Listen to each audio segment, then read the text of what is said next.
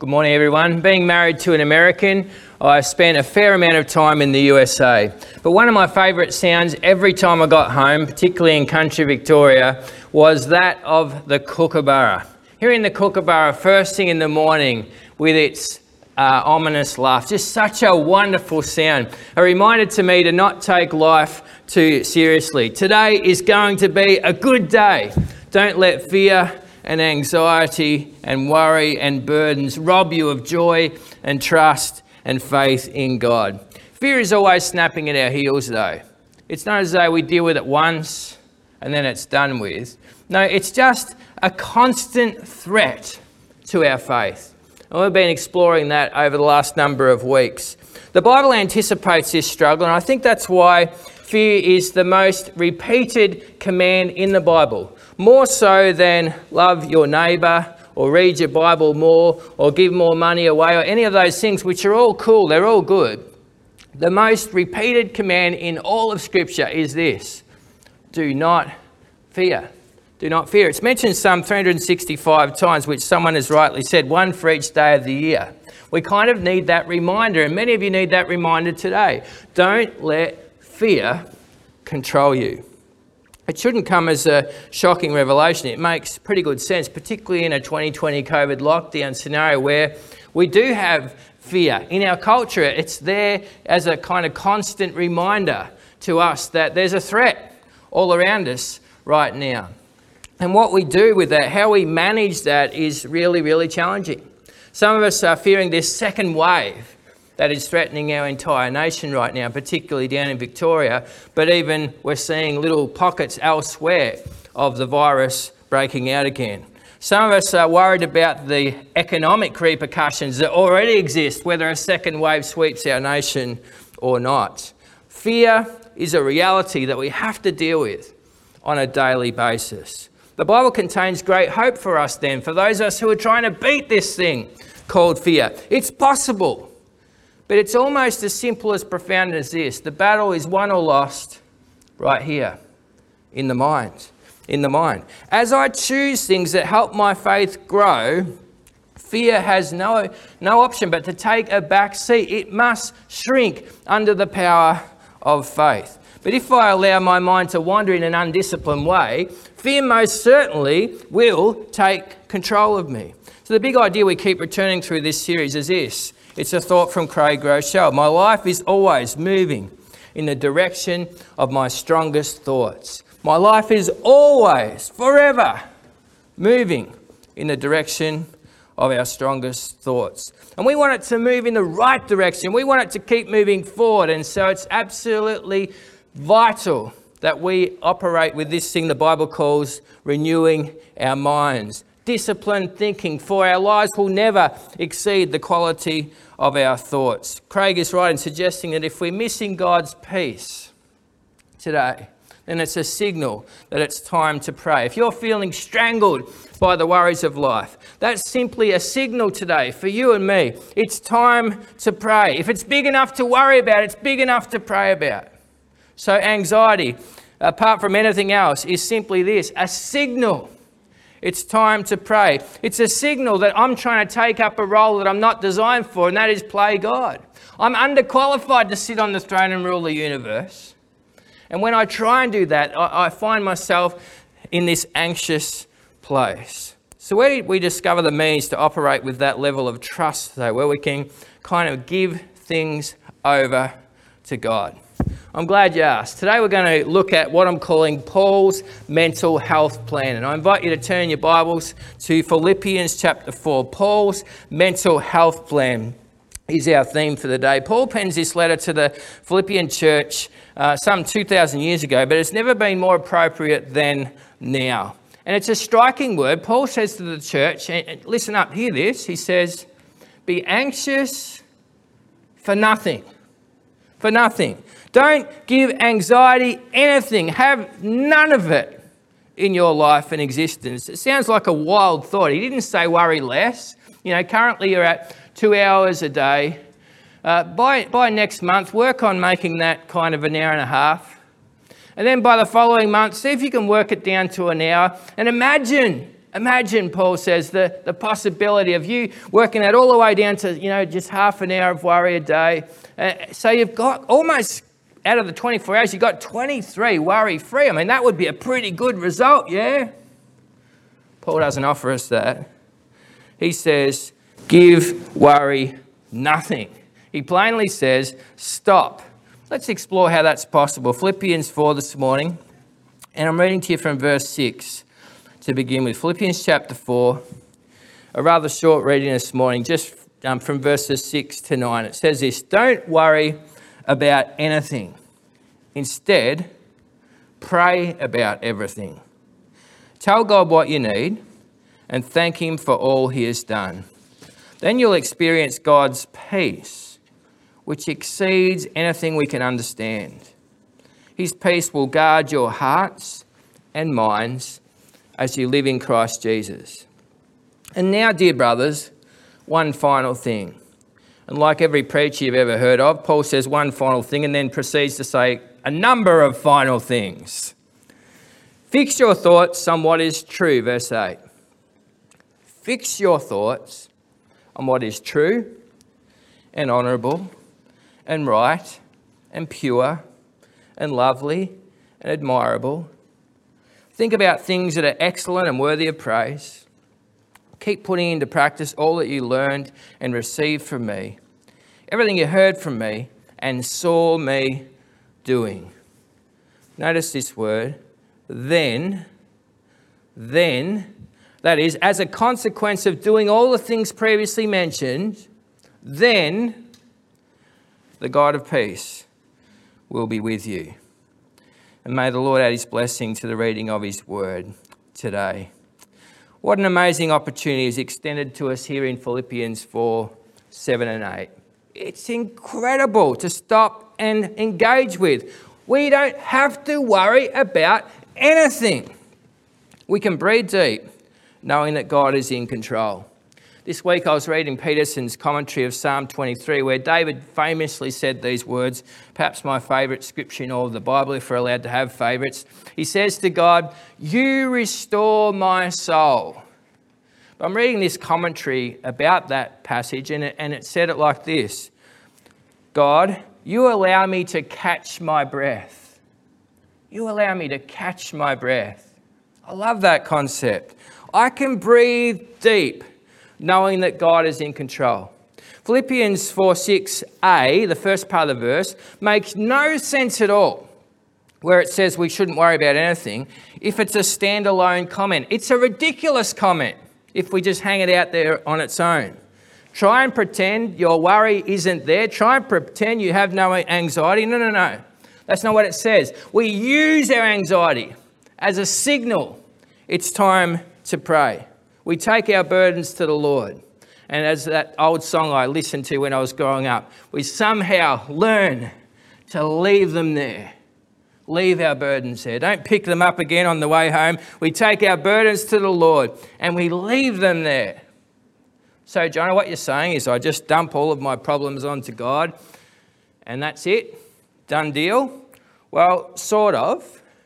The way we approach prayer matters too.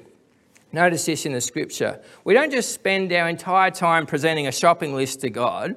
Rather, here's what it says to do. We recall God's faithfulness to us in the past. And somehow that triggers a new gratitude in our experience today. Something happens in me. Something goes deep in my spirit when I recall all of God's faithfulness in the past. All of that faithfulness yesterday that I bring to mind somehow empowers me to live out the challenges of today. For some reason, for those of you feeling enormously challenged in this current season, these verses here, Philippians 4, 6 and 7, there's enough material here for you to swim around the rest of the week and do really, really well. They all by themselves are so helpful. However, today, I have a different quest. I'm going to move past these verses quickly. We're just skimming 6 and 7.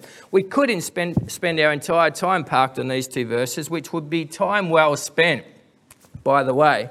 And we're not skimming because they're low on value. I have another motivation here today. There's plenty of material you could find elsewhere that's been covered on these couple of verses. But I have a different exploration today, and it's this. How come? How come? The how come question. If peace is so readily available, and according to Philippians 4:6 it is, it's right here in black and white. If it's so readily available, why am I so often missing it? Why are we living in such a troubled existence? Why aren't we finding the freedom from fear that's indicated here in Philippians 4? Why the ongoing battle? Why hasn't fear been altogether terminated the moment I put my trust in Christ, like yesterday? Why haven't I been magically zapped yet? Why haven't I been able to sort this? Well, I think that magic zapping is a clue to our exact problem. I'm going to make a big call right now that's going to sound potentially harsh. My intention isn't to be harsh, but rather provide us with an insight. An insight to anyone who, like me, feels at times they continue to be caught up in this nasty spiral of anxiety that they can't shake free of, where more often than not, your experience is fear instead of the faith that we've been talking about these last number of weeks.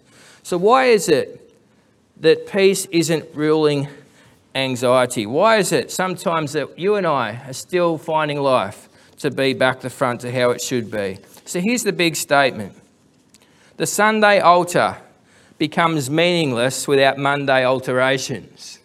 Let me say it again. The Sunday altar becomes meaningless without Monday alterations. Now, if you're new to this thing called church, you're going to wonder what on earth I'm talking about, a Sunday altar? What goes on there?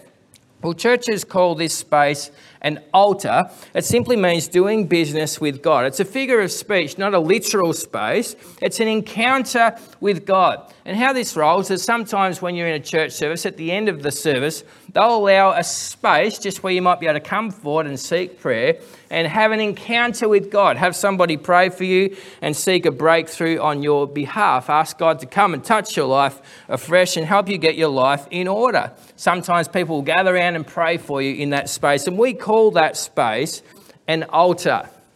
Today I'm going to finish with a virtual altar. We're going to do that online today. God is here wherever you're watching from in this moment. And we all need a fresh touch from God. I'm certainly not opposed to the altar, but I just know it becomes meaningless without the alterations that go along with it. And I suspect that some of you have the same tendency that I have. Well, we come on a Sunday and we expect God to show up and bring the miracle, bring the breakthrough, bring the relief from the suffering that might be going on in our life on that particular day. But here's the thing, unless we make tweaks, unless we take the momentum gained from that prayer and do something with it, act on it on the following day and the day after that and the day after that, somehow whatever happened on Sunday just becomes a band-aid that literally means not much. The helpfulness of a Sunday altar relies on alterations, that when I get back to my everyday life, I'm willing to continue to engage with God. If I don't alter my life, what ends up happening is I'll be back in the prayer line again next Sunday, looking for another breakthrough for the exact same scenario that I've been struggling with for the last 10 years. So how's this relate to Philippians 4? We miss the tangible promise of Philippians 4:7, which is God's peace, because we stop there. And we don't continue on to the maintenance that's required that verse 8 and 9 speak about, which is where I want us to spend the rest of the time today. We settle for the momentary experience of peace, a prayer after church, which does make a difference and does help. Keep doing that. But don't miss verse 8 and 9. They're lesser known. They're not really on many bookmarks. You won't see these on bumper stickers. Philippians 4:6 is very, very popular. Don't worry, just pray about everything. Hand it all over to God. But this is our part today. Verse 8 and 9 that we'll miss altogether, making peace a lifestyle. Peace will only just be a flash in the pan of a Sunday, and it'll come right back in on Monday, unless I adopt all of the things that are mentioned here that I need to carry out. So 2 overarching ideas for us to consider to maintain peace as a lifestyle. First one given to us here is we must fix our thoughts. We must fix our thoughts. For peace to become an enduring thing, hear the word of the Lord today, we make measured choices to direct our thought life towards the positive. We are aware that our mind needs regulation. The first big idea to not only discover peace but abide in peace is right here. We fix our minds. And here's what we do. We only give helpful thoughts permission to land. We fix our minds. Philippians 4:8 shows us how to keep peace. Paul's mental health plan here, 101, under the direction of the Holy Spirit, he says, Church, the peace of God will be in your felt experience if you learn to fix your mind, if you meditate, if you get fixated on 8 things. So what are the 8 categories mentioned?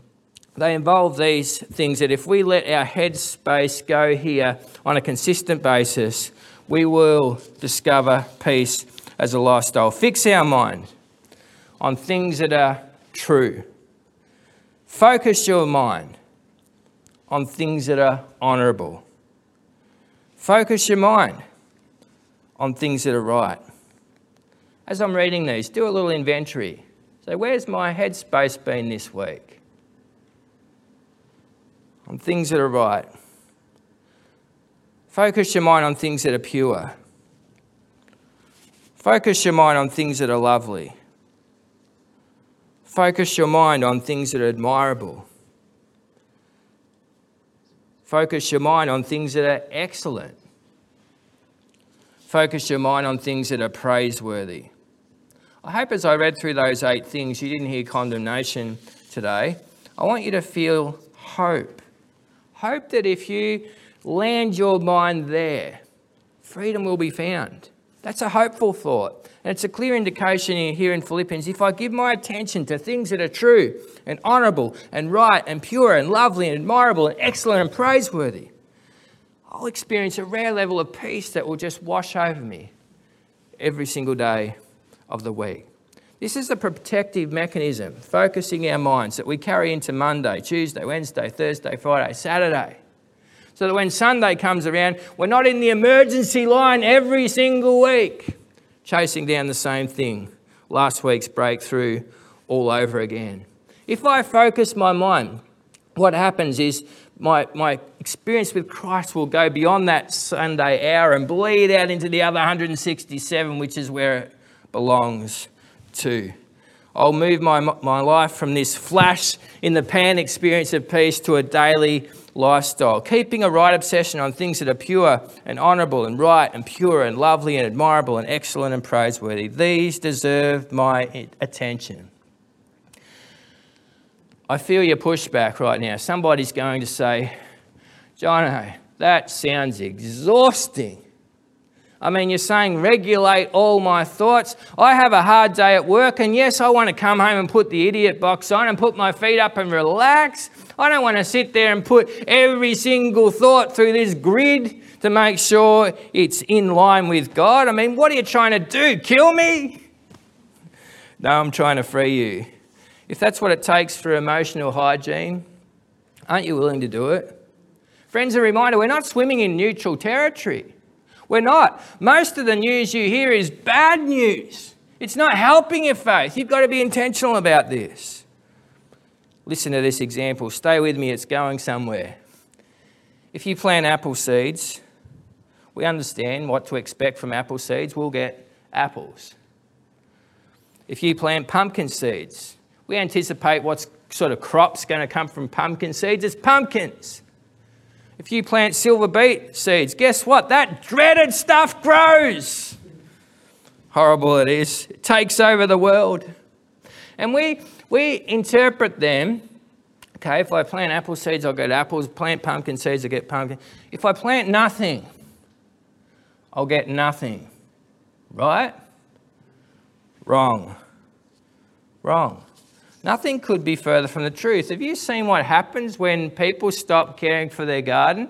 Weeds take over. Weeds spring up and take over the whole show. Same thing with our minds. If we're just going to go blank and just think, oh, well, we'll just see what happens, that's what will happen. Weeds will choke out the life of God from in us. Philippians 4:8 gives us the how. Paul's ongoing mental health plan is first, fix your thoughts, practice daily control over your thought space. Next, we probably haven't associated with mental health. I hope I can show you today how there is a connection. Next point that Paul gives us in verse 9 of Philippians 4 is follow godly models.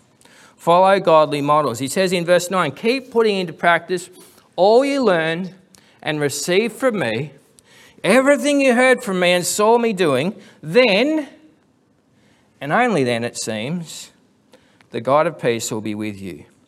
The Philippian church were going to enter the peace of God when they followed Paul's example. Howard Hendricks, speaking in the context of a men's conference some years back, so ladies, you'll have to translate this into your language. You're speaking to a bunch of blokes. This is a man speaking to a bunch of blokes.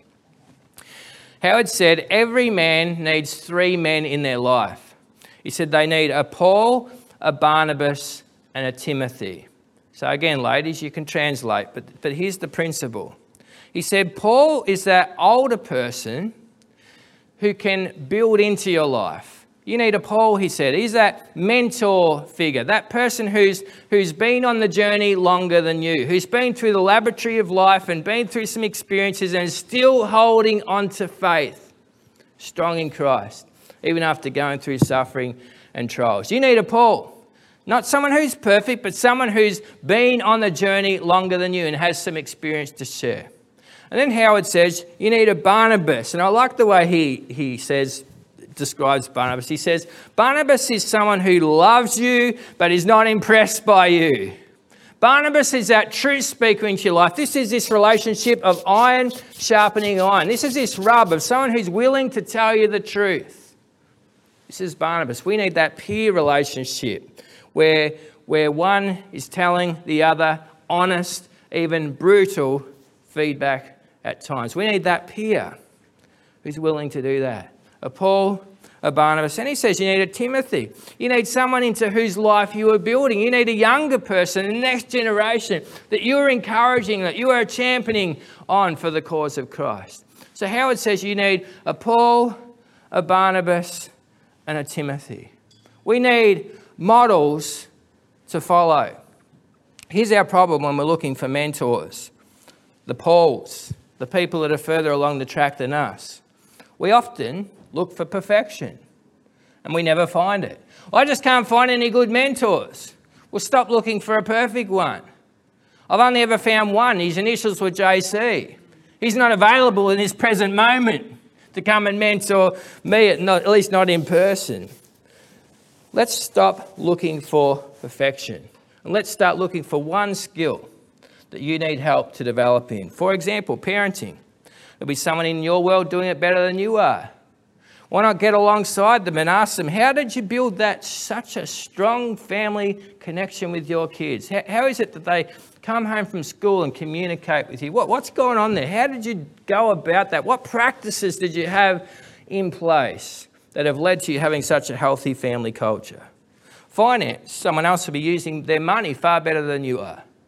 And you can get alongside them and ask them how they gained those skills. How did they get wise and prudent in that particular area of life?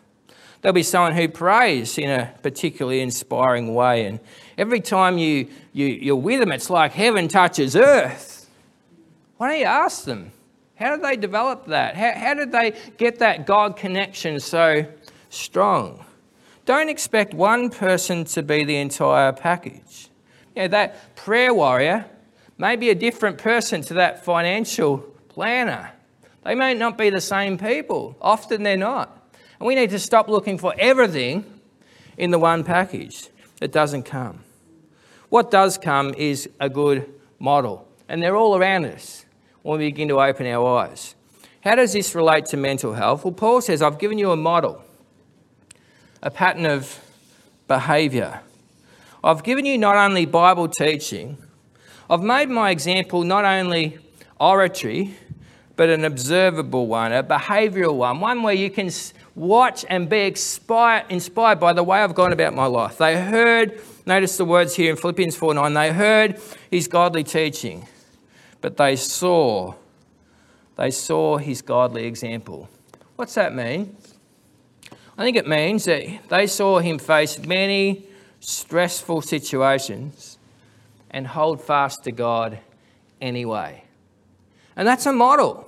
And that model matters because we not only need to see talking, we need to see some walking. We need to see people who actually know how to do it, how to hold fast to God, even when that's really challenging to do. Here's what happens when we take those examples on. They inspire us. They affect our emotional health and well-being. As we face the same examples, it infuses courage in us to keep walking, to keep pressing into God because of their examples. I love how the body of Christ, the church, is so full of personalities. There's all sorts there, isn't there? There's old, there's young, there's rich, there's poor, there's tall, there's short, there's fit and less fit people. There's loud, there's quiet. It's all there in the body of Christ, in the church. And sometimes we rub each other up the wrong way, don't we? And sometimes magic happens. We inspire each other through that communal rub that happens. And I love it when that happens, when those models are there and we can inspire each other to hold fast to God, even when it hurts, to stay faithful, even when it would be easier to throw in the towel. Today, I want to acknowledge two of our church members. They had significant age milestones this past week. Joy Buckle and Neil Grady. You both turned 21 again, and again, and again, but we won't give away your age. We have two wonderful examples of godly faith in the way they're living out their life right now. Joy has been recently given a very serious health diagnosis. We heard about it earlier in the video announcements. Joy needs a miracle.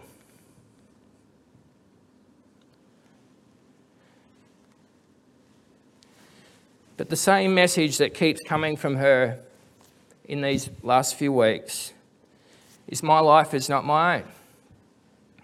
Whatever happens, it's all for Jesus. If by me walking through this means that somehow I bring more honour to the name of Jesus, then so be it.